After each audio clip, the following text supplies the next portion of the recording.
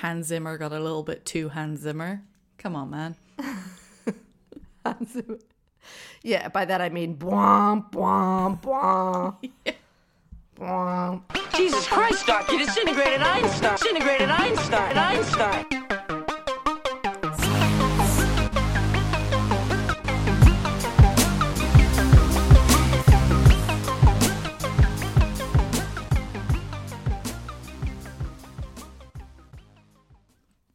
Welcome to Science at the Movies, a podcast that looks at the role of science in some of our best loved and most hated movies. I'm Frida.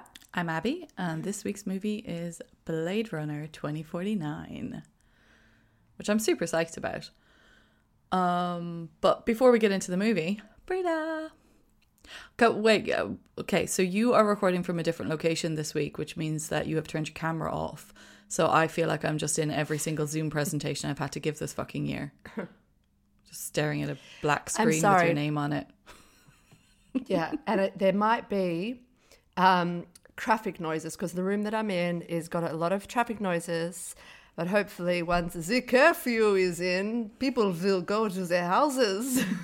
Oh, do you have a time curfew? Will get quiet. Yeah, our curfew is around 8 o'clock and it's 8:12. So everyone who is outside driving past me right now is breaking the law unless they are a police. I'm searching for all the people breaking the law. All police.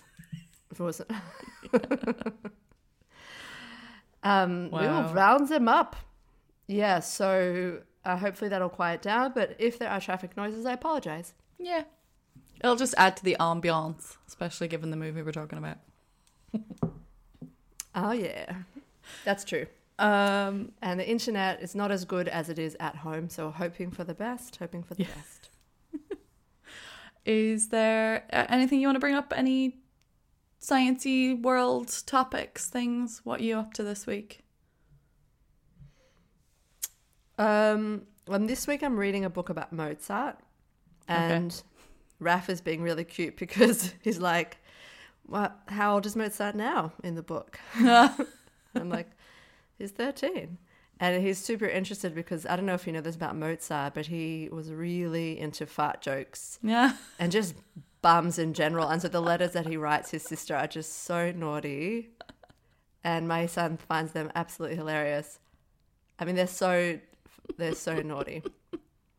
Like he signs off, he's like, "I hope you shit in your bed with a great sound." Like he said, that's the letters to his sister. He says like, I give Mama 100 kisses on her face, and you 100 kisses, you 100 smacks on your ass or your horse face. Oh my God. Isn't it amazing? Isn't it amazing though? Like there's all these old, just old stories and old like historic people. I was looking at something about Tesla the other day, and I made a video about it because I had to rant about it, because it was about how, have you heard of like the magic healing frequency? No. Apparently like Tesla, like there's this thing that people are connecting to Tesla, and it's Tesla's magical healing frequency, and it's basically the frequency 396 hertz apparently has like healing properties. And I'm just like going, okay, first off, I don't believe that Tesla said any shit like this about magic healing frequencies. And secondly, even if he did, he was a fucking physicist and an engineer. Like, he dealt with electricity. Are you going to listen to him to heal your body? He wasn't a doctor. He was a different type of doctor. This isn't the first time Tesla's come up.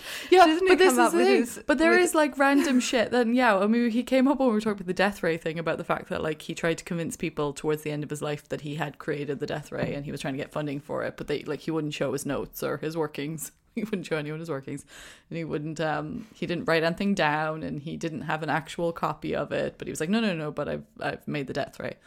And like, just because someone is a brilliant genius in one way doesn't mean they're like, you know, we idealize all these people into thinking that they're like this kind of perfect depiction of decorum and propriety and sophistication.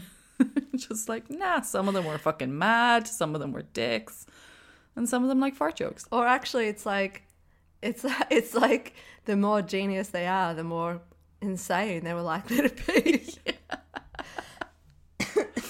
Oh, I love it. Okay. Well, do you know what, Frida? I'm going to go directly into the movie now because on that point, the reality of the world, let's do a little quick summary for Blade Runner 2049. So we are picking up 30 years after the events of Blade Runner 2019, which is, I guess, what I'll just refer to that movie throughout as the one that was made in 1982, Blade Runner 2019. So after the death of Tyrell at the hands of his own replicants, the company went bankrupt and new restrictions were placed on the creation of replicants. Wallace bought out the failing Tyrell Corp and set up a new company with new models of replicants, ones that will obey, ones that don't need an empathy test to track their status, just check for a serial number. Refined, empathetic, almost human, and sent out into the world to obey. Until the trauma of their existence becomes too much. Their baseline is offset and it's time to retire. It's a structured system of creation and annihilation, all under careful control. If one goes rogue, you send a Blade Runner after them. Problem solved.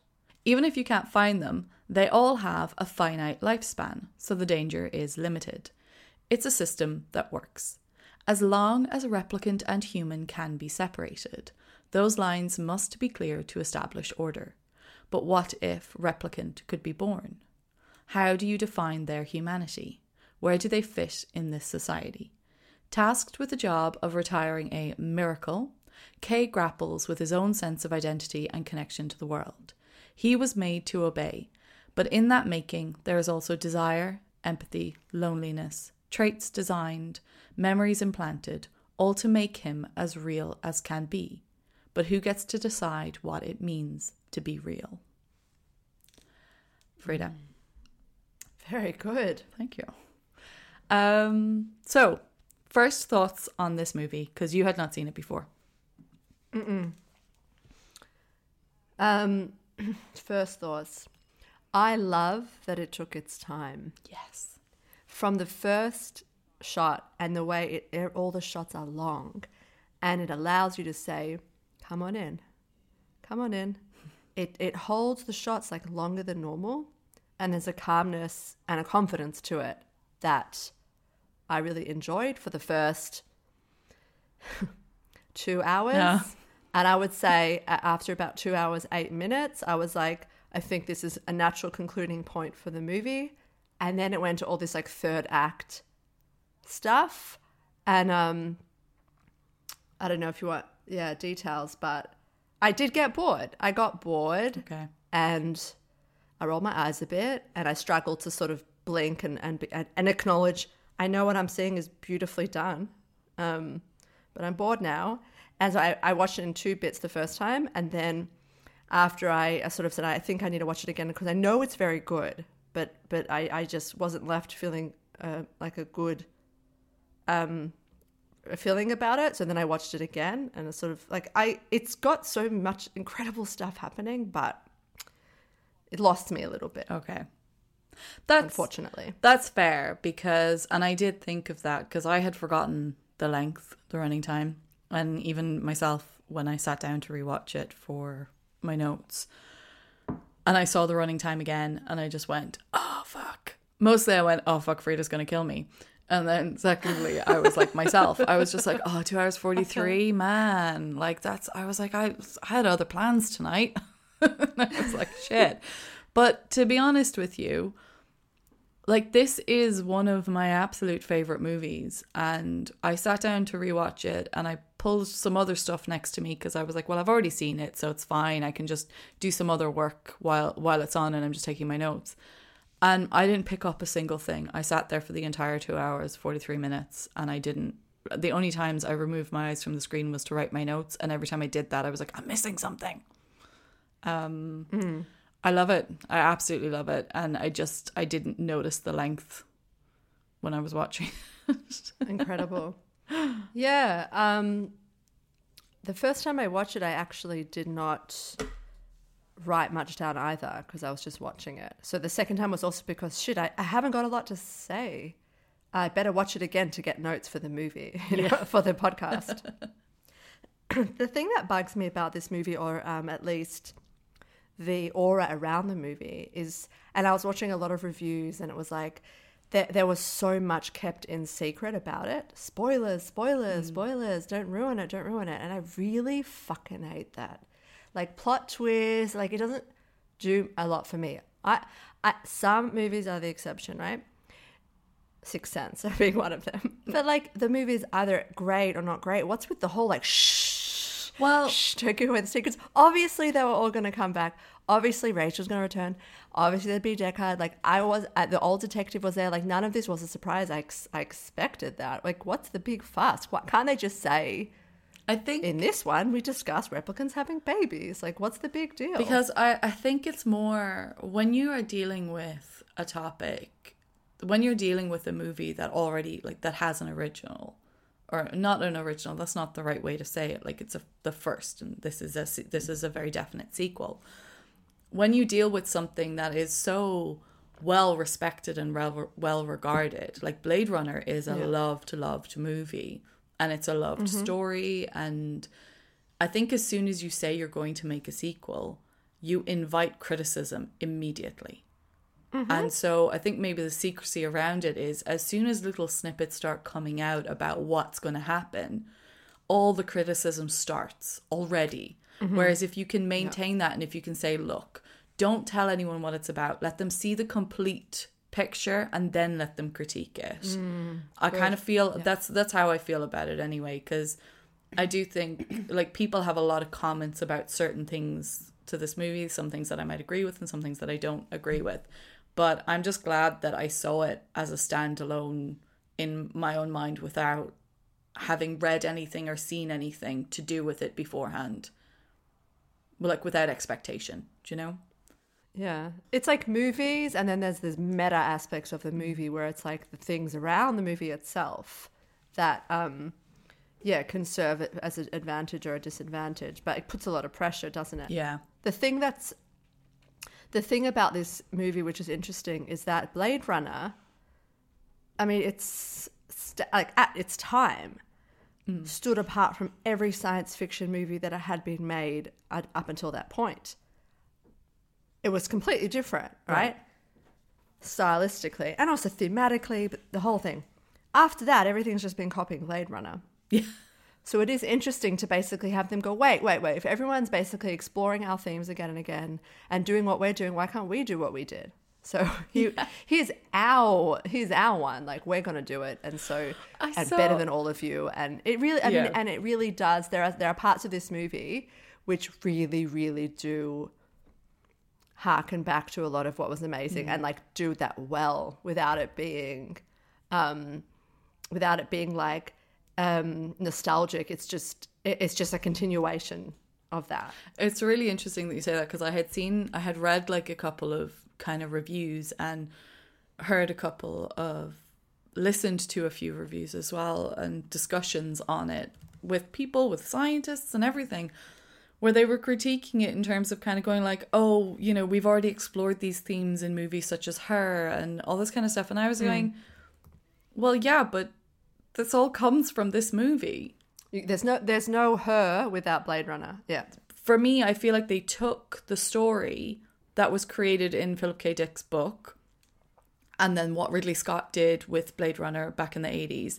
And then they took those themes about the identity crisis and reality, and they fucking expanded it out into just this huge, beautiful piece that I just think is stunning. And I'm just like, anyone who's like complaining about how, well, that's not really how robots would be, and we've already done this theme, is like, shut up. Just shut up and watch the movie. Shut up.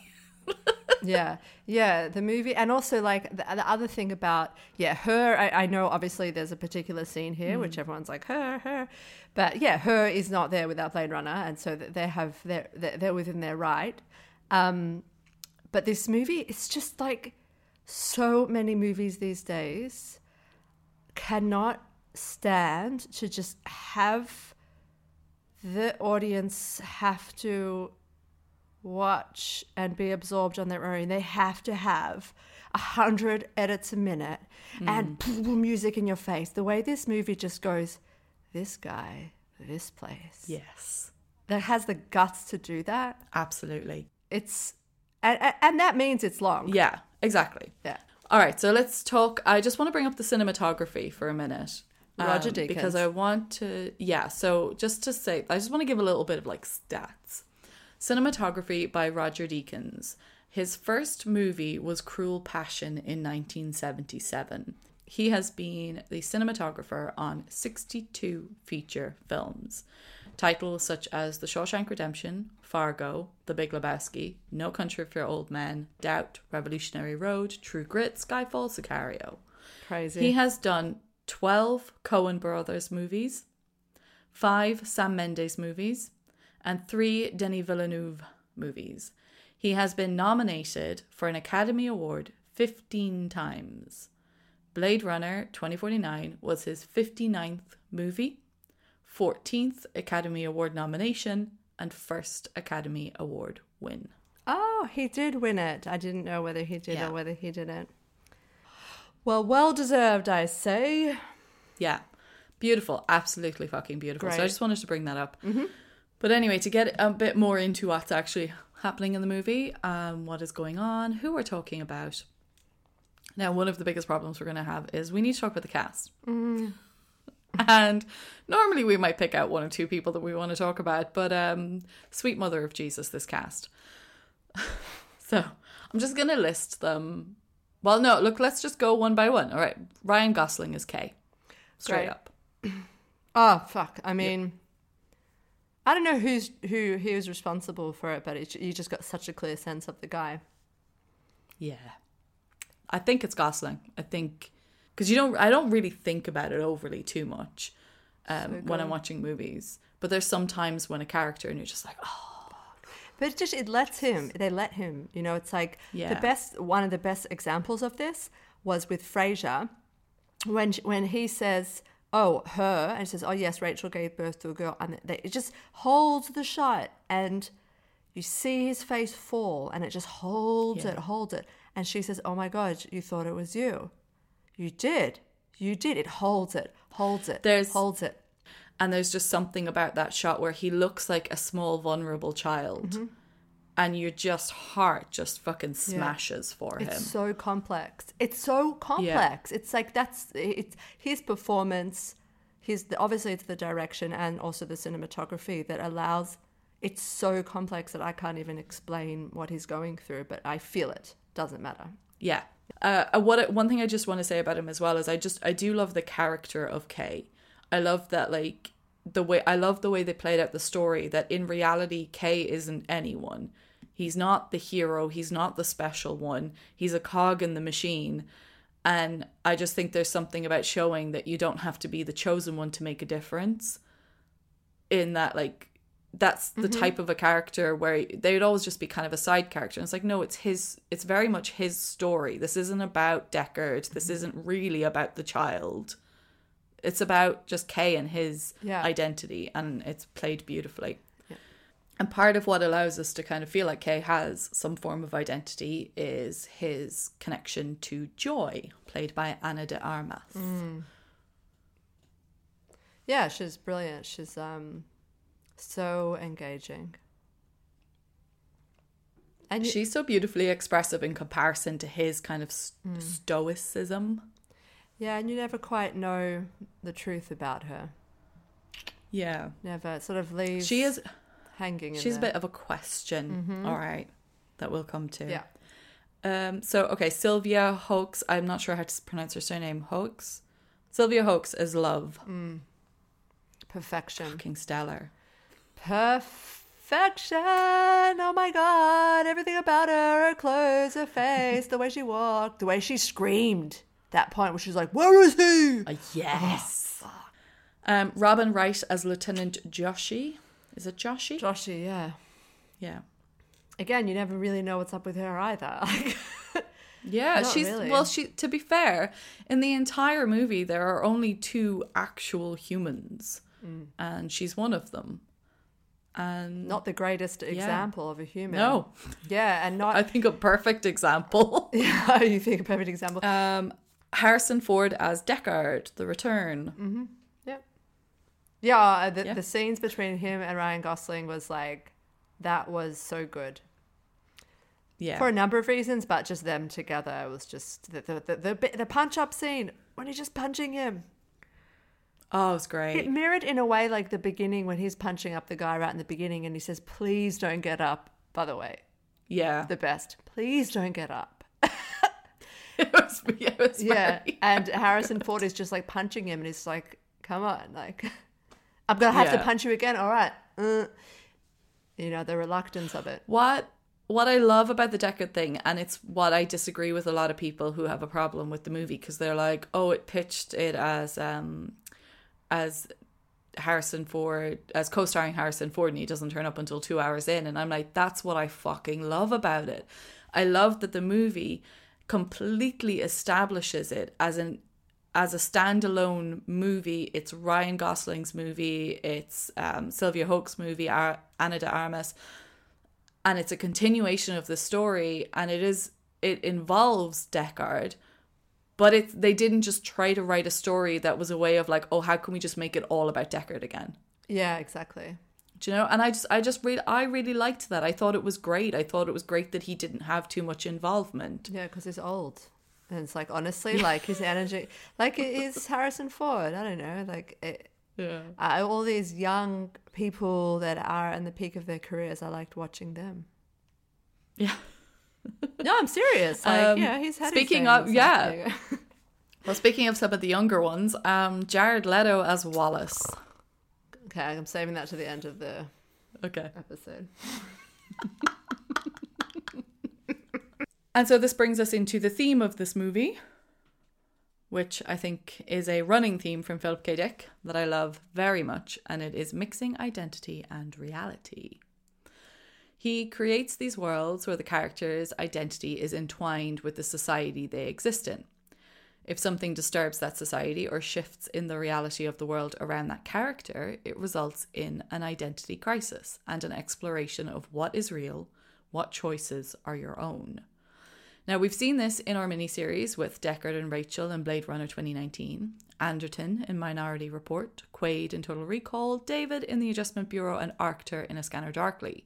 Each character was placed in a position where they couldn't trust if their mind was their own or a design of the world around them. They lost the sense of what their reality was, and so could no longer hold on to their identity. And this movie takes this classic Phil Dickian theme and runs with it all the way to the hills in a blissful way that is acted beautifully. This is not Deckard's story. This is not Anna's story. This isn't the story of a revolution. It's Kay's story as he struggles with his manufactured identity as KD6-3.7, a Nexus 9 replicant, and the individual identity he dreams of as Joe. The possibility that Pinocchio could be a real boy stirs something inside that sparks a desire to be more than a replica, to be the singular and unique, and the pain in the loss of that hope is agonizing.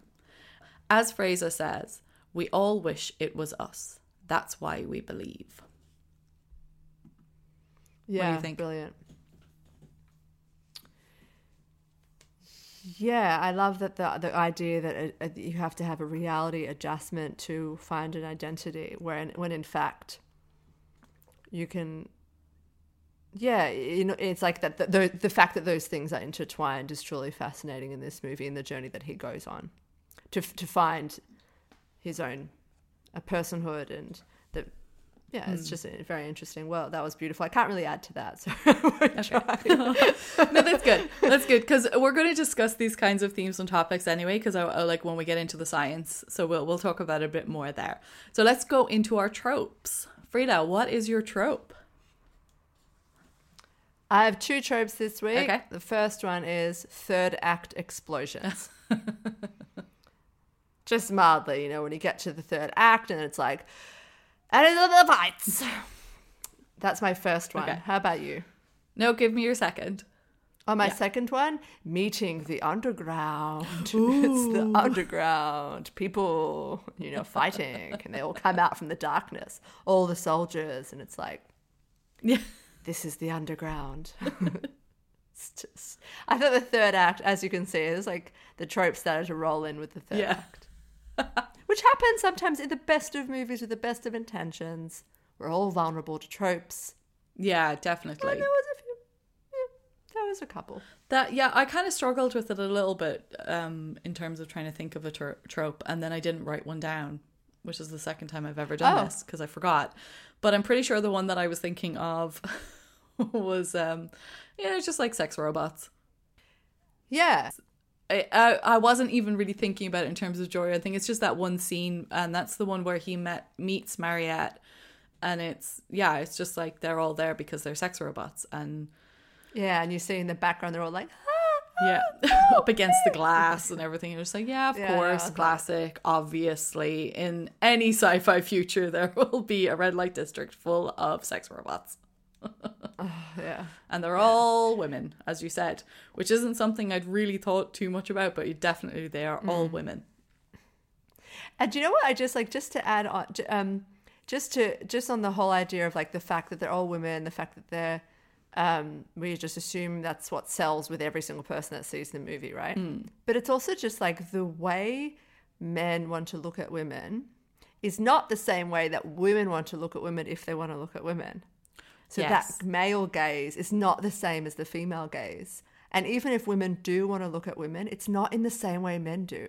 Yeah. And so it's so rare that that films shoot women in the way that the females want to look at women. I just find that really fascinating. The female gaze, like what's that about? That's such the male an gaze is like topic. The curve of the ass, the top of the butt when you just start to see the butt. Like it's all these very tropey. These are all that's men looking at women. How do women look at women? Don't know. Well, maybe we'll see. We'll find a movie where with the female gaze. All right. Okay. Let's move on, because I want to get into the science environment. And in terms of the science environment, I just kind of want to talk a little bit about the science fiction environment, how this whole like world building that happens in sci-fi, and especially because this is post Blade Runner, but it's a continuation of that style and that story. And there was something really kind of beautiful about it, that I thought that they tried to keep that world that was created by Ridley Scott in the 80s intact. And so much of it, like the whole Wallace interior, is very, very, very reminiscent of every scene with Tyrell in the original. Yeah. And the city itself, it was so similar to the original, to the first version of the city, that you would believe that like this is, 30 years on. And then there's those scenes outside of the city with just like the radiation zones, and we have the whole kind of like the lost city of Los Angeles basically in the fog, and San Diego is just a dump. So how do we feel in general just about this whole world building and the overall style of this science fiction world? Well, I don't know if you recall, but the Tyrell scenes from the original were one of my favorite sets. Yes. And this just upped that and delivered. It was just stunning. I don't know what the water was, and I was like, sure, it's water everywhere, but didn't matter. I love the caustics. That's what those are called, shimmering on the roof. We can science those one day. I don't need to research. That was my PhD. And the whole thing of like the trashed future Los Angeles. Yes. Like, wow, what was this future Los Angeles that has then been trashed? Like your imagination goes crazy. Yes. And yes, it's sort of like at the holograms, Frank Sinatra. So it's like, it's double. It's like the future, trashed, loved it. San Diego dump, totally. But the city, I really, really loved it because I really felt this is real. I loved he was having the sushi, by the way. It was just kind of great little shot of his little sushi lunchbox. But it just felt like this is, yes, it didn't feel, I could see that being our future. Yeah, agreed. Yeah. And what I like about it was I felt like that in the original Blade Runner as well. I keep saying original. Stop saying original. It's not a fucking remake. It's a continuation. It's a sequel. What is wrong with me? But this was like a future of that. So there was some sort of a bit more technology, a bit more, But that's what I liked about it. They didn't change it. They didn't like, let's recreate the world. It's like, okay, that was what it was. Now let's advance that by 30 odd years. Yes. It's great. Yeah, and the fact that I felt like I see eco collapse, yes, that's going to happen. The trash, yes, that's going to happen. But I still like the fact that we might still be advancing even after the point of collapse, that there'll be some new building and new advancements. And I don't know if it just didn't fill me with despair as much, because I say humans will survive in a new world and rebuild in a new world, even though things will be different and rights will be different. But it gave me a weird sense of hope. I get that in terms of like, because I think that was what I think. It was very specific in the radiation of Los Angeles. People are using that scene in Los Angeles, the fact that Deckard is living there, as like kind of, they're basically saying, oh, he must be a replicant if he's living there because they've said it's a radiation zone. But the point of the scene of having the beehives, was to show that the ecosystem is like stabilizing in that area. So it's not... that was what it's that radiation level is no longer there anymore. And that's why he's using it as a good hideout place, because it's just not an area that people use. And I loved his hideout. It is my fucking dream. I loved his hideout. I've got millions of these, Johnny Walker. Seriously, if I could just isolate myself off like that, no other people anywhere near me, and just have that whole place to myself, that's my fucking dream. I've decided since our lockdown life that I don't need to interact with humanity. That you don't need people. I was gonna be like, are you sure? So there's one other scene that I want to bring in terms of like this environment, because it's a fucking awesome throwback that I love so much. So do you remember in the first movie, he brings the snakeskin to just a random stall? And she pulls out a microscope. And we said when we were saying who would we be in this society, and that's who you would be. Her. Yeah. And then I just love they basically just had a recreation of that scene, but with the wood. And he just rocks up to this guy, and he's just there, and he's got all his equipment, and he can analyze the wood. And I was just like, this is a world where all the street vendors, you know, you've got your food, you got your sex robots, but you also got your street scientists. And I just love it. And I'm pretty sure that the actor that played that guy, I kind of might need to verify this, but is that the guy from Captain Phillips? That's exactly what I was thinking. I do not know. Is that the guy? Hold on one second. Barkhad Abdi. Oh, did you find him already? Okay. Yeah, I'm going to look. Let's see. Come on. Yes! It is, Yes! We did it! Yeah, I was immediately, I was like, that's the guy.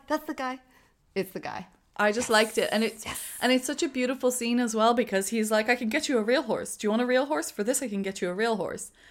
And that's just a nice little throwback to like the book, the whole original story of the electric sheep, and the fact that, you know, everyone desires to have a real animal because they're so rare, but everyone has electric animals because you can't, like, it's so expensive to get a real animal. So I just liked that kind of thing. You know, it was just like this, having this wood is so precious because it comes from something that was living, that I can get you a living thing. I just thought that was kind of cute. It's a great scene.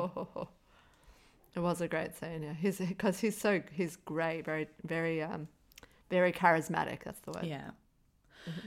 Right. So shall we get into some scientists?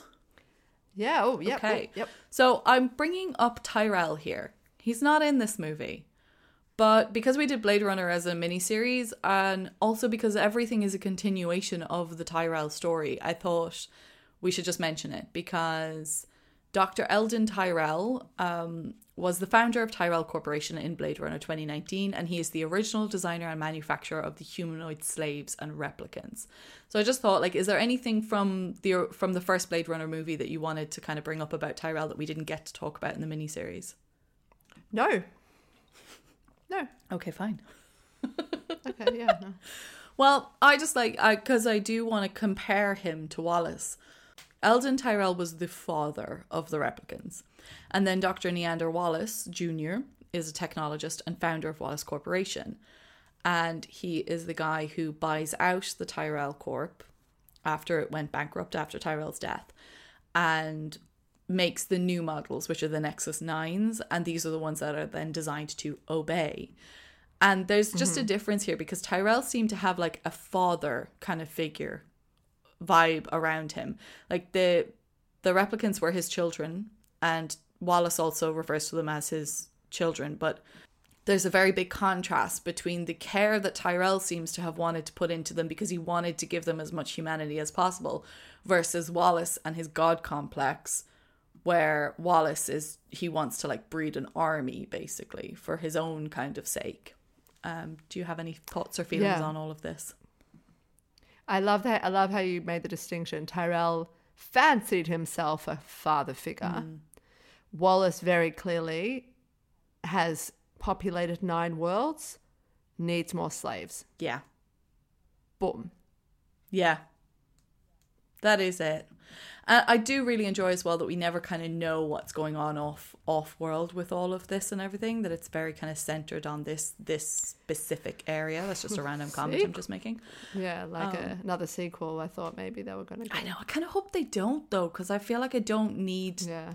Like, you can kind of, in your own mind, imagine where the story will go, and there's part of an enjoyment in that, and you can... Because it can go anywhere.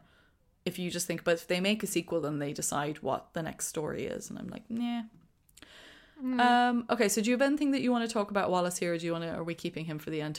Totally. Okay. All right, let's talk science. Yeah. Hey, what? Okay, I'm ready. Okay. Sorry, I banged my desk. I was so excited. So, getting into the actual movie proper, Replicants. Now, they are a continuation of the society that existed in Blade Runner 2019, where the replicants are used as a slave labor workforce. The movie is deliberately ambiguous as to how they are created and what exactly they are, but my best guess is a synthetic humanoid body with an artificial consciousness.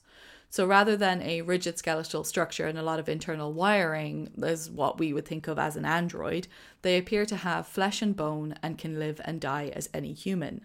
What I can't quite work out is what they are made of or how they are made. Now, in our world, stem cell research is advancing and allowing researchers to grow simplified versions of human organs in the lab for study, with the hopes that in the future we can grow organs for transplants. So this suggests that a lab-grown human is not outside of the realms of possibility. There's a scene in the movie where a version of Love is born, and she's released from a suspended bag and is covered in some form of fluid. What's interesting here is it's got some similarity to what's happening in the world now with what's called artificial gestation. And this is where we're talking about an artificial womb environment. And what's happening in research is premature lambs are protected, allowing them to continue to grow and develop in what they call this artificial womb. And it looks very similar to this bag in the movie. Like they're sealed into this bag that's connected to some other stuff outside to, I guess, like create this fake environment for them to keep growing. It's called ectogenesis. And it's very similar to premature babies in neonatal units being held in these like humidity cribs. But for the human babies, it's partial ectogenesis. Although the images of the lambs that you see being similar to stuff in the movie, researchers actually do fully believe that they will be able to achieve full ectogenesis in the near future. Wow. So the idea of, I guess, like, especially in terms of, like, science and science fiction and stuff, the idea of being able to grow a human in a bag, considering what's happening in stem cell research and with this, like, ectogenesis or artificial gestation, the idea of growing a human outside of a body is not really too bonkers. But it's super sexist as well if you think about it, because it's basically taking this one like power that women have. We have the power over who gets into the world and taking it away. And I just always, it's like this continuation of resenting the fact that women have the power to decide who comes into the world. I feel personally attacked, kind of. It is. I do, like, so much as a personal attack, really, isn't it? I know. It's like, for fuck's sake.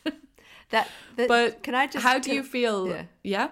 I just want to jump in that scene that you explained. Yeah. Because you just pointed to that scene and I love that. I don't love every second of that scene.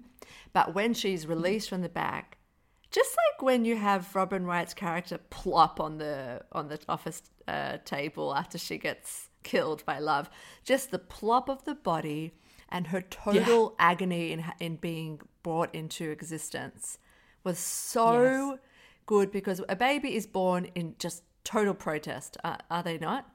They're protesting being brought into the world. They're just utterly furious at the fact that they've been interrupted. And it's funny because when you see that in an adult, her total agony at having been born is just so powerful. I really, really loved that.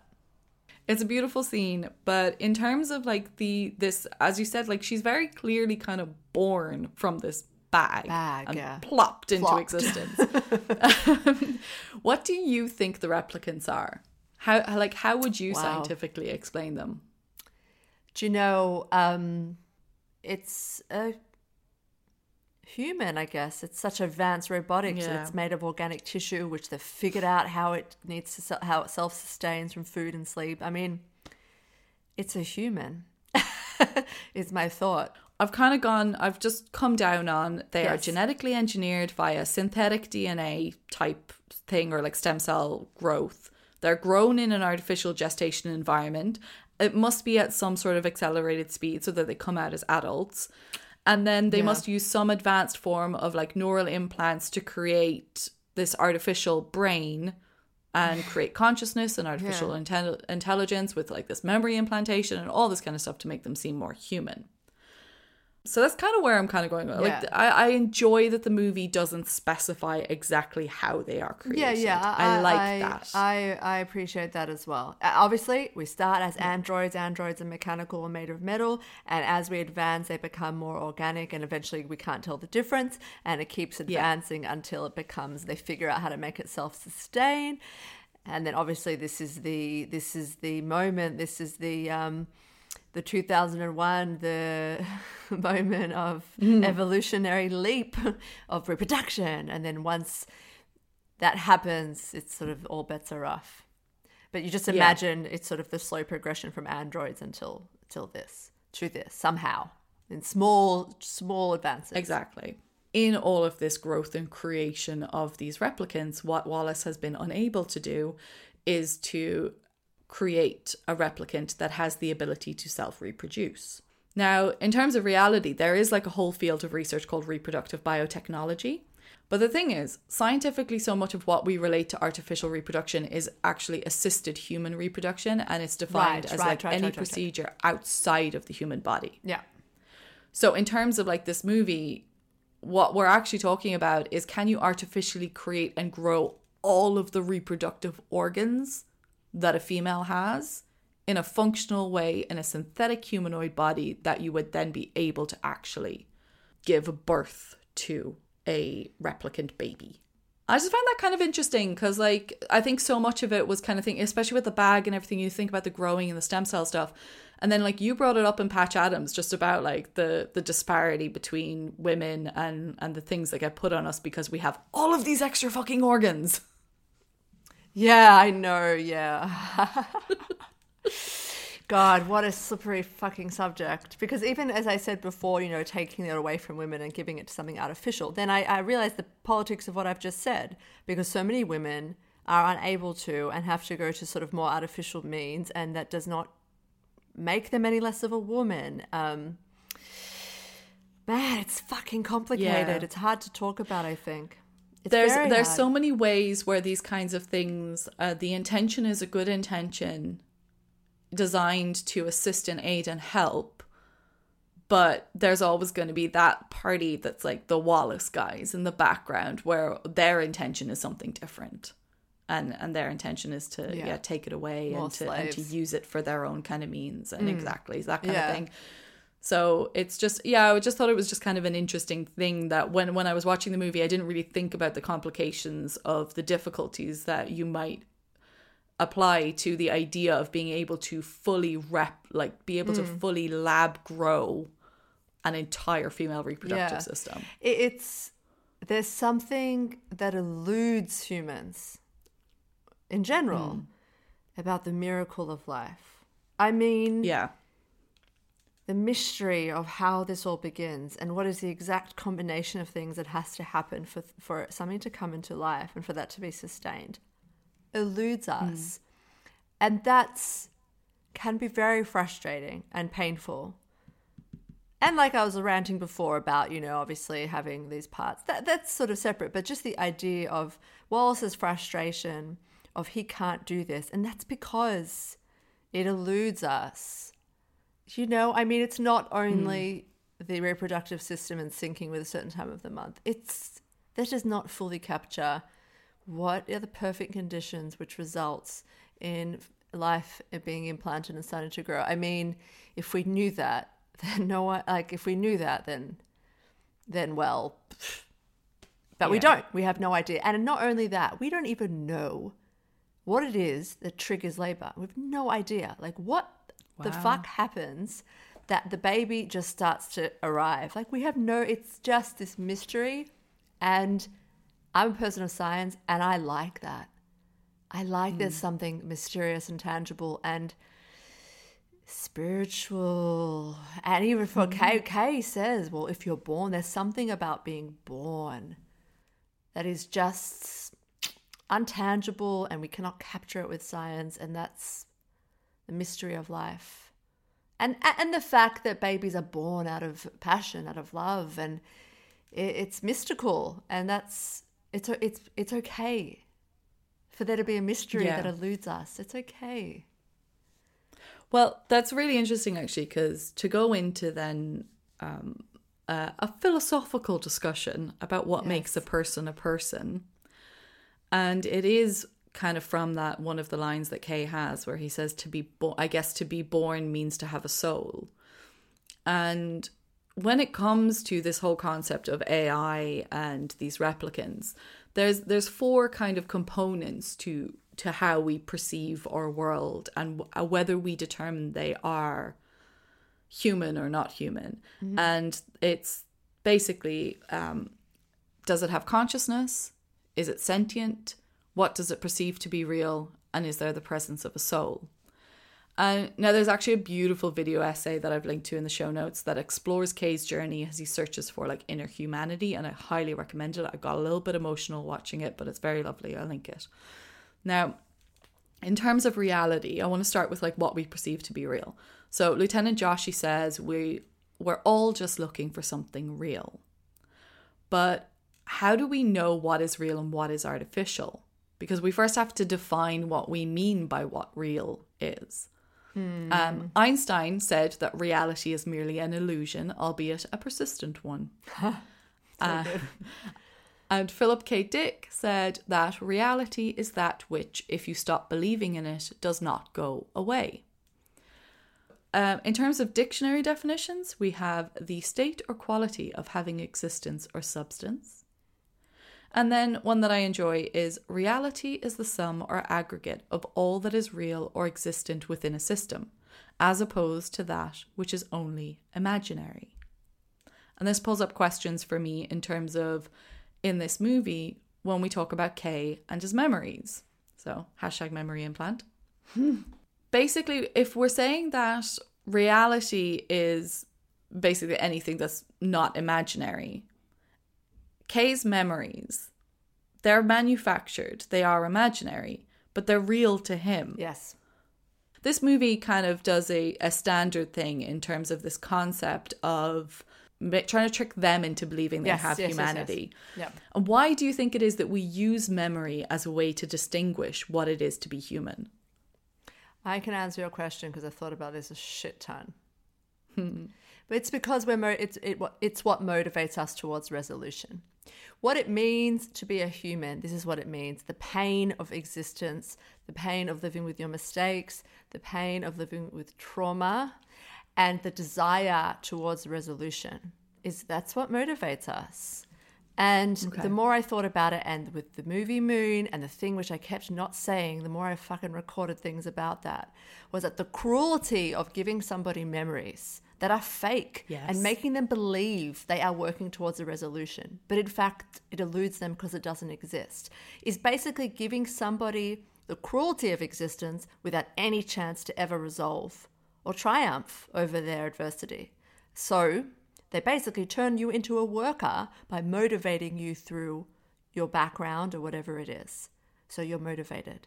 But you'll never, ever come to that point of peace. You'll never come home. You'll never come home. Yeah. You'll never come to a point of saying, this is where I am. I can rest my head because this is, any kind of feeling of resolution. So that's my conclusion after thinking about this a lot. Yeah, I really like that. Because I was kind of struggling with this. It was, why memory? And I think you're so right that your memory gives you something, like what has happened in your past gives you your direction towards the future. Mm-hmm. But exactly, if your past belongs to somebody else, then what is your future? What possible future could you have? And then it's interesting because, it's interesting how the replicants, they're given these memories to make them seem more human, but they know that they're not. They know that they're not their memories. Thing. That's really right. So what's interesting, this movie plays with a standard theme in robotics, which is actually called the uncanny valley.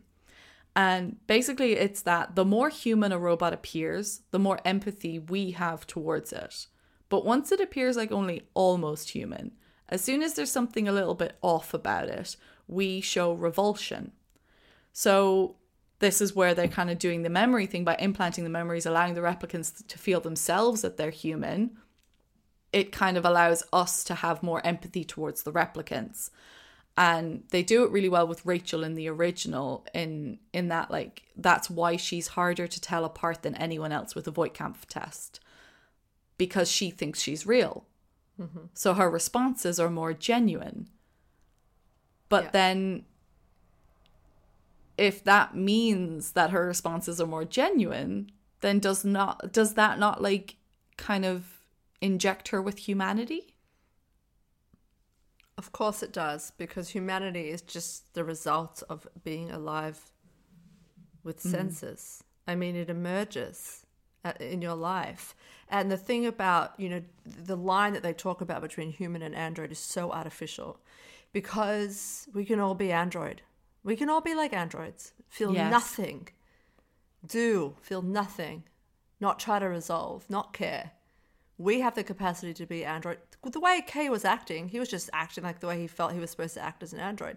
Plenty of humans are like that for various reasons. What is really the difference between him and Joshi? Is that really her name? Fuck. But yeah, like... Well, yeah. What's the difference? The difference, as they seem to establish in that scene, is the lack of a soul. Because she's like, oh, you seem to be doing fine without a soul. So then that brings up this idea, like, what is a soul? Yes. So dictionary definition of a soul. Number 1, the spiritual or immaterial part of a human being or animal regarded as immortal. Right. Fuck that shit. Number 2, emotional or intellectual energy or intensity, especially as revealed in a work of art or an artistic performance. Soul. That's that soul. Yeah. Which I was like, well, then can we class the replicants as pieces of art? They've been crafted, and in that crafting, they've been imbued with a soul. That's not my position, Abby. Yeah. What is a soul, or what is the spirit, is the better question. There is a property that we have which emerges throughout sort of your existence. As you exist, a property emerges which is not the body, and it's not the mind. It's not psychological or mental, and it's not physical. It's spiritual. There is spiritual wounds you can have or psychic wounds or spiritual wounds that are not quite psychological and not quite mental and not physical, definitely not, but are of the spirit. Spiritually, you can be wounded. And I think that that is the soul. And you can be religious and you can call it something you're given when you're born. But what I believe, it emerges it's an emergent property of being in existence. Right. That's I got that from Aaron. But then does that say that if you are in existence and so does that mean if you are in existence you have the capacity to have a soul? Yes, I think no matter how that existence comes about. Yes. So Kay has a soul. He has a spirit. A soul, Yeah. what's a soul? I mean, everyone argues it, Yeah. like you said. If you don't believe in the soul, as in Hebrew it's called the neshama, that there's a literal, fire inside you. But I like to think the spirit, there is something about us that's spiritual. And I'm not talking about the Holy Ghost, and I'm not talking about there being something outside of us that's spiritual. I'm talking about inside of us. There's something that's not tangible. That is our spirit. And I believe it emerges through being alive, conscious, feeling, seeing, knowing, touching, existing, experiencing things, that there is another side to us which is spiritual. And yes, I think Kay, just like any other being, lives in the world, has trauma, sees things he likes, eventually has feelings of love. Wally falls in love. Wally it goes from passion, love. I don't know, these things come out. They emerge from your deep interest in something, from attachment to something. You can manufacture attachment. Like, you have kids that grow up in orphanages who are deeply traumatized and have attachment problems. You can teach them attachment, or teach these qualities that we take for granted as humans. People can become an android through, android-like through terrible trauma, and be taught these, to become a bit more human, as it were. So I just think it's a consequence of being alive and being brought into existence. And I do believe that joy, or any intelligence, I think you have to have senses. Maybe it's important part is having senses to experience things, but that I find it interesting in the movie that there's this funny hierarchy of like what's real, right? Humans, androids, and then of course there's not embodied androids. It's like if you're embodied, then you're more than the not embodied. It's funny how they sort of do this funny hierarchy to one. They can't have compassion to each other. But yes, I believe that if you exist with a body and you are conscious over time, over time, well, actually, you will. So that's an interesting thing then to bring into, because then we come into consciousness and sentience. Yes. Because if we have an artificial being that can perceive memories as real, and if we say that they have the capacity to have like a spirit or a soul or whatever we want to call it, then the other questions come to, are they conscious and are they sentient? And the thing is, consciousness and sentience they get used interchangeably, but they are actually two different topics. Consciousness is being aware of yourself and your surroundings. Yeah. But while we all know what it feels like to be conscious, we don't actually have a way scientifically of explaining where that awareness comes from. When it comes to AI research, it's referred to as the hard problem, because we do not know what consciousness is. Yeah, consciousness. It's being awake. No, like it's being awake and aware that you're awake, where you are, you're there, but that's the thing, is like and that's why I think it's one of the things in terms of a distinction for AI, because we know what it is to be conscious. But how do you give somebody consciousness, or how do you give AI consciousness? Because it's not a thing. Like the way they described it is like there's no neuroscientist or not a computer scientist, but there's no medical scientist that can point to anything in any brain scan or anything medically or anything in research to be able to state that's what consciousness is. So turn that on on the AI. Yeah.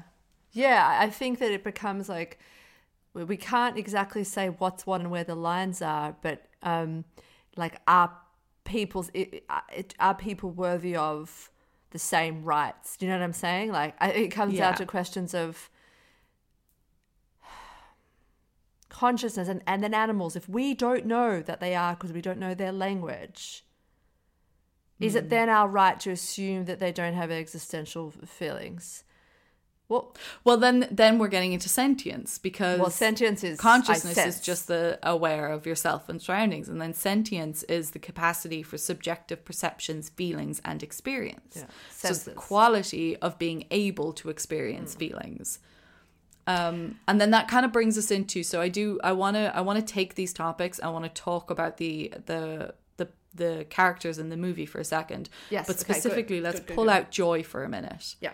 Because in taking this idea of consciousness and sentience and then looking at Joy, do we think Joy is conscious? Do we think that she is sentient? That is such a mystery question in the movie. I don't know. I think it's like, does it matter? I think does it matter whether she was or whether she wasn't? Is the point that, wow, we really like to draw arbitrary lines and then shit on people on the other side of the line? The fact that love felt like, whether she was or whether she wasn't, in her belief, destroying something that was real or not real, is irrelevant to the fact that that thing didn't want to be destroyed and its owner didn't want it to be destroyed, and so that was an act of cruelty objectively. So that's sort of my one interesting thing from the movie, that I was like, it doesn't matter. You don't. It's hard. Well, do you get to say? Yeah. This is the reason why I wanted to separate out Joy, because I actually have a very definite opinion on Joy. Okay. And I very, very definitely feel that she is a highly sophisticated artificial intelligence, and she is not conscious or sentient. Because she is a product. So are they. Joy, as an artificial intelligence, is a specific product that is programmed to find out what you need and give you exactly that. So everything that Joy embodies, to me, is not an individual being, is not anything that is Joy as a personality. Everything that she does is an external manifestation of who Kay is and what Kay wants. Right. Her touch of love and kindness is a manipulation of the consumer into, like, it's everything that she is giving is like designed by the company to manipulate the consumer into believing that she is real and they are getting what they want from the product. But his loneliness is so palpable to me at times that her existence shows us that that's what his loneliness is. Her existence shows us that he wants to be a real boy. He wants humanity. He wants this. He wants to come home to the wife who is cooking him dinner. He wants to hold her in the rain. This is what he desires, and she gives him exactly what it is that he desires in the most fundamental way when she gives him a name. Yeah. It's interesting, and also the fact that the things that he wants are these very marketable things. It's almost like the things that he wants are the things that he's been told are the answers to what he seeks. A woman to cook you a hot meal and come home and say, "Was a day?" Like, it's very marketable. It's interesting. It doesn't fill his emptiness. But don't you think? Yeah, Abby, exactly. Don't you think, in the universe of the movie anyway, that the AI, that's the next frontier? Because it's the humans spawned the androids. The androids are now fighting for their independence. Don't you think that the AI are next? That's the next movement of civil rights or whatever? Well, maybe. But that's the thing. I think Joy is such a tricky character because all the way throughout the movie, they show you how she is, like, that's what her specific programming is, to give you what you want.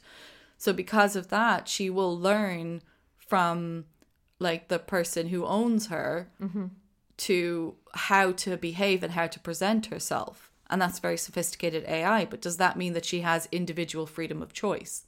No. You know, does that mean that she is deciding, I want to be like this? So that's what the next thing would be, is like, if AI were like, well, I don't want to give the consumer what he wants, I want to be this person instead.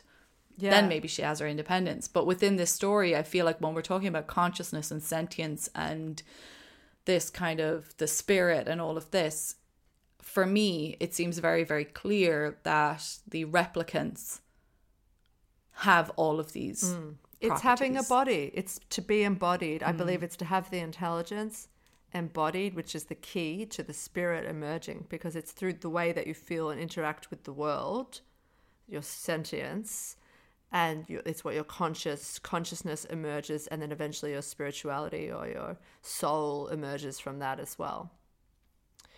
Yeah. Probably. I think it's embodiment, which is the key.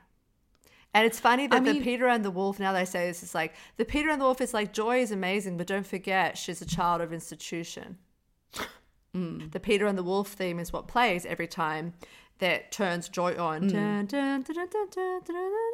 From Peter and the Wolf, Peter's theme. Peter, yes, is optimistic, is joyful. Here's the positive sound in the entire, in the whole ballet, whatever it is Peter. But Peter is a Soviet pioneer. He's the perfect example of a Soviet child. So although, this is artificial, this joy and this positivity is completely constructed as an ideal, right? Which is forced upon people. And it's like, maybe that's the thing with the Peter and the Wolf theme with Joy. It's like, it's an ideal, it's been constructed, it's forced on you as what you believe you're supposed to want, and is the key to your happiness.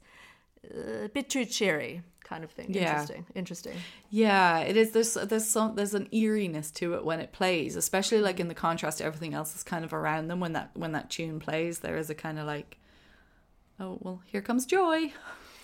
It's good. It's very interesting. It's such an interesting. The movie just brings up all these really interesting questions in general of like what we feel about artificial intelligence, what we feel about synthetic. Like the idea of synthetic humans, and if it lives and breathes and eats and bleeds, but it's using a computer to think, does that mean that it doesn't have the capacity for what we deem humanity to be? And does that mean that they're just like a slave instead of being able to have their own individuality, make their own choices? And while their memories might be implanted and false, could they not make new memories of themselves? And as you said, there's so many examples in humans themselves of certain behaviors that you could almost just kind of go, well, who's the replicant here? 100%. 100%. Did you do the replicant test? No. Oh, you didn't? Okay, that's fine. There's a BFI Maiden, Are You a Replicant test. I'll put it in the show notes. I am 32% replicant. FYI. What a good lesson. It made me think as we were talking, like, when a baby is born, they're a plant. They're a house plant that is very hard to take care of, but they do not have any sense of their own existence. I mean, like, it's funny when it dawns on a baby that they exist. It's like you see it very slowly happening, that they go, is this my hand? Like, is this attached to me? It takes so long for them to be like, I think this thing is me, but like they don't have any sense of it. You see, as a consequence of, but we treasure them because that's our perception. That's our choice to treasure. Babies weren't always treasured, but now we do treasure them, and we see as they mature into their own consciousness because they have a body. And I do believe that over time, maybe not in the beginning when they created the androids, but eventually the experience of having a body in the world, you come into your own consciousness and eventually become imbued with the spirituality. Right. Yeah, that's so interesting. And like, surely you could say that something like that could be generated in something artificial. To a certain point, maybe. Interesting. It brings us into the discussion, actually, which is what I want to end on, which is just a simple question. Frida, what is Anna? Human. Fuck.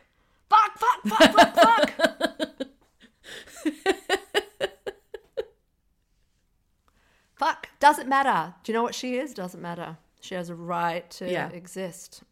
Doesn't matter. Yeah. She has more right to exist than a lot of fucking human beings that are alive and allowed to live. She's a representation of the fact that what we use as our metric for humanity and this idea is false. That all the way throughout history, we have shown time and time and time again that our focus on our definition of who has a right to live and who has a right to survive is dependent on who is the one in power. In power. Well said, sir. Yes.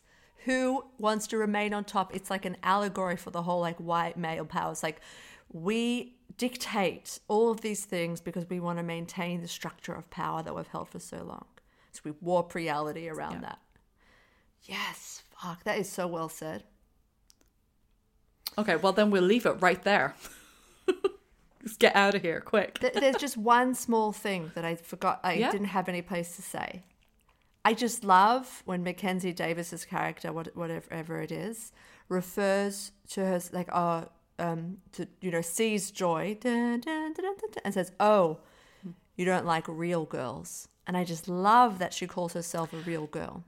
Yes. I just think that says quite a lot, and we all draw the lines. And like you said, whatever benefits us, we'll put the line there. And yeah, it's all about compassion. It's all about, I don't know. We want to have limits to who we have compassion for some weird fucking reason, because it threatens us. Yeah, exactly. Wow, what an interesting conversation. Okay. Let's decompress and do a what the fuck moment. Okay, fucking what the fuck? Freda, what is your what the fuck? So first I was like, when he stabs the Bourne replicant, he says, "I can only make so much," and then he willy-nilly kills her, and then again later on, they shoot the replicant in the head when his issue is he can't make enough.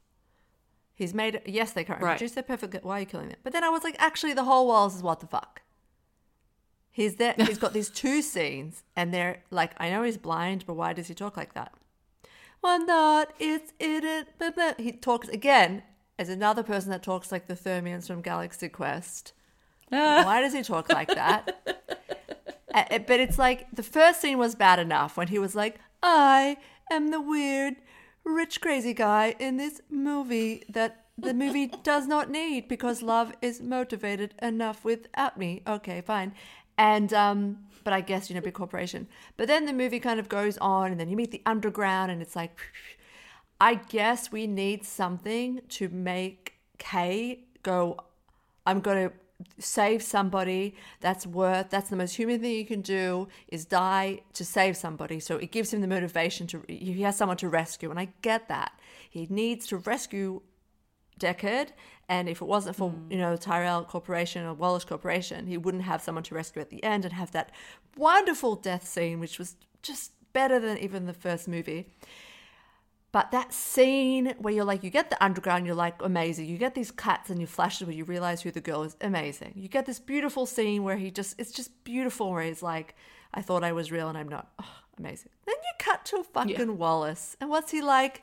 Don't you realize it was all planned? You didn't just fall in love with her on accident. It was all planned. And I was like, fuck, it was. Don't do this to us. Don't fuck with the original movie. Oh, it was all a plan. I was like, yeah, get fucked out of my screen. So. It's so true. It's so true. And it's so fucking Jared Leto, isn't it? Jared Leto, I know. What come in and be all eerie and creepy. Can't be normal. He wants to win that Oscar. Just it wasn't his movie, mate. He stained the film. I kind of got it. Like I enjoyed his character because I kind of felt like I enjoyed being able to make a contrast to the motivations of Tyrell in comparison to the contrast, like the motivations of Wallace, kind of thing. But yeah, I'm glad there wasn't any more of him. Two scenes. But my what the fuck relates to him though, because it's just that simple thing that's like, why does he have to be taken off world to be tortured? We will Such a weird little fucking thing. It's that's what I mean. The third act was so third acty. I was like, here we go. Yeah. He was like, we will get it out of you. You do not know what pain is. And it's like, and then he's going off to be tortured. It's like, yeah, what were they thinking? Yeah, that was just such a weird. Like they needed to get him in the air so that Kay could come and rescue him. But I felt like, did it need to be like that stupid line of "I've got all the tools I have to torture you off world"? It needs to be your sperm and your sperm alone. We must recreate the moment. It just got really weird and creepy because they were like, "Here's Rachel. Would you like to have sex with her?" And because it's like, what's going on here? And then like, we will torture you for what? Where the kid is. They want the kid, I guess, at that point. They have to torture you off world. Like, what? I know. So it's so you can have this cool flying scene, and so that there can be like that crazy fight scene. But wow, I wish they did it differently. And I don't know what to say. I just was sad at that point because I didn't realize the credits was going to be 15 minutes long. So I was like, geez, I have 45 minutes left. It was like a 15-minute long credit. So, it wasn't truly 2 hours and 45 minutes, but shit, man. Why did they really fucked it. It could have been like great forever. And I don't think it'll be great forever because of that. Oh, I think it will. You reckon?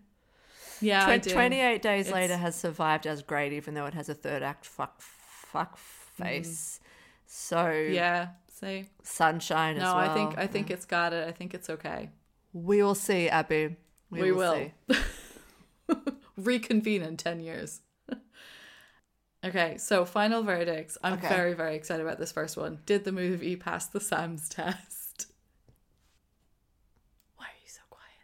I'm thinking. I'm going through all the characters. What do you mean you're thinking? Of course it did. So I'm definitely, Robin Wright's character 100% passes. Who else is there? Joy does. It couldn't be played by a thing. The prostitute couldn't be played by a thing. Love, 100%. Love could beat anybody. Yeah, I would say it fucking, yes. Most of them were women. And then you had Fraser. And Fraser. Anna. Daughter. Yeah. And in reality, none of them were there in service of Kay. They were all there in service of Anna. We just didn't really know it. And of their race. Yeah, exactly. So, like they will present her as their leader eventually just to make their point. But I mean, they're all there for themselves. Yeah, brilliant. I loved it. I thought it was great. To us. Great women cast, female movie character thing stuff. Right. Did it pass Here Comes the Science? It did it not. Yeah, I mean, I'm going to say yes because I think it didn't offend us. I think it raised a lot of genuine questions that there are for the future and the future of AI and how we produce it, why we would produce AI, why we would want to create like synthetic humans and workforces and things like that, and what rights they would have and what we classify as what it is to be a being that has rights. So I love it. I love it. I think it's contemporary, very contemporary issues. All right. What is your final verdict? How many replicants? Yeah, like I think on the basis of what we're doing with this podcast, it deserves a high score. And then on the basis of my experience, obviously minus, the third act bullshit, like even with that, it was still beautiful, all the scenes. Even the extra scenes where Wallace was talking off his face and narrative-wise it didn't make loads of sense. It was still beautiful, right? You know what I mean? Yeah. Still stunning. Yeah. And so I have to give it a 4. I have to take off a point just because that really, like, do you know, that was fucked. But I can't go less than 4. It just doesn't make sense because it's just gorgeous. Yeah. What about you? 5 big juicy replicants. Beautiful. Well done. Great. I love this fucking movie. Great. So yeah, I gotta give it top marks. I don't think it's as good as the original. I think the original is really something. It's just so rich. Okay, well, that's Blade Runner 2049. We did it. I'm very excited. Yeah, we did. I'm just really happy. I wanted to do it for a while, and I'm really glad that we did it close to when we did the Philip K. Dick series. I'm glad so too. like yeah. So we are now going to be on a break for a couple of weeks. In a few weeks' time, we'll put out an extended version of Independence Day, which I'm pretty sure has a bit in it where I tried to read your mind. So yeah, that's going to be fun. Early days, Frida and Abby trying stuff Yeah. out. Classic. But after our break, when we shall return, Frida, what will be kicking off our next cycle? You'll be shocked at my next choice because it's time. It's my turn to do a space movie. My space movie. It's Frida's space movie time. And the movie I've chosen is Apollo 13. And my hope is I won't have to do that much. Yes, I know what you're going to ask. Yes, it's my space therapy. And I was going to say, is this the Danny Boyle thing? Like, you know, the way Danny Boyle said that he was told that a director only goes into space once. He did Sunshine and he'll never do another space movie. So is this your Danny Boyle moment? This is my space movie. I do it once. Well, I'm hoping that I'll build off all the hard work that you did in space movies and just be able to appropriate your work for this one. That's my hope. That I'll be like, and this is from that other time that Abby said this bit, and that's from the other time that Abby said that bit. So that I won't have to do that much work. Plus I get to do space therapy. But I love this movie, and I'm really in the mood for a comfort, nostalgic watch. Excellent. And a good that's space gonna be cry. good. Yeah. Well, this is great. We'll culminate everything that we did, and then the next space movie I pick will be something completely fucking random that we've never done before. And we'll start you off all again. Brilliant. We're coming back from the break with that. Woo! Fantastic. All right. So, yeah. So, like I said, we're off for a couple of weeks. So join us in a couple of weeks' time for our Independence Day Extended, and then we'll be back with a brand new cycle, which is kicking off with Apollo 13. Oh, and we also have a new mini-series that is all about zombies. So it's very Frida-tastic. Woohoo! Zombies is my jam. Zombies is my jam. Please do drop us a rating if you can get a chance to, and subscribe to the podcast, whatever you are listening on. Thank you so much for listening. If you do want to get in contact with us, if you have answers to our questions or comments, please do email us on scienceatthemovies@gmail.com, or you can catch us on Instagram at scienceatthemovies. I'm not even going to say Twitter anymore because I can't remember the last time we fucking used it. What's Twitter? Okay, bye! Okay, bye.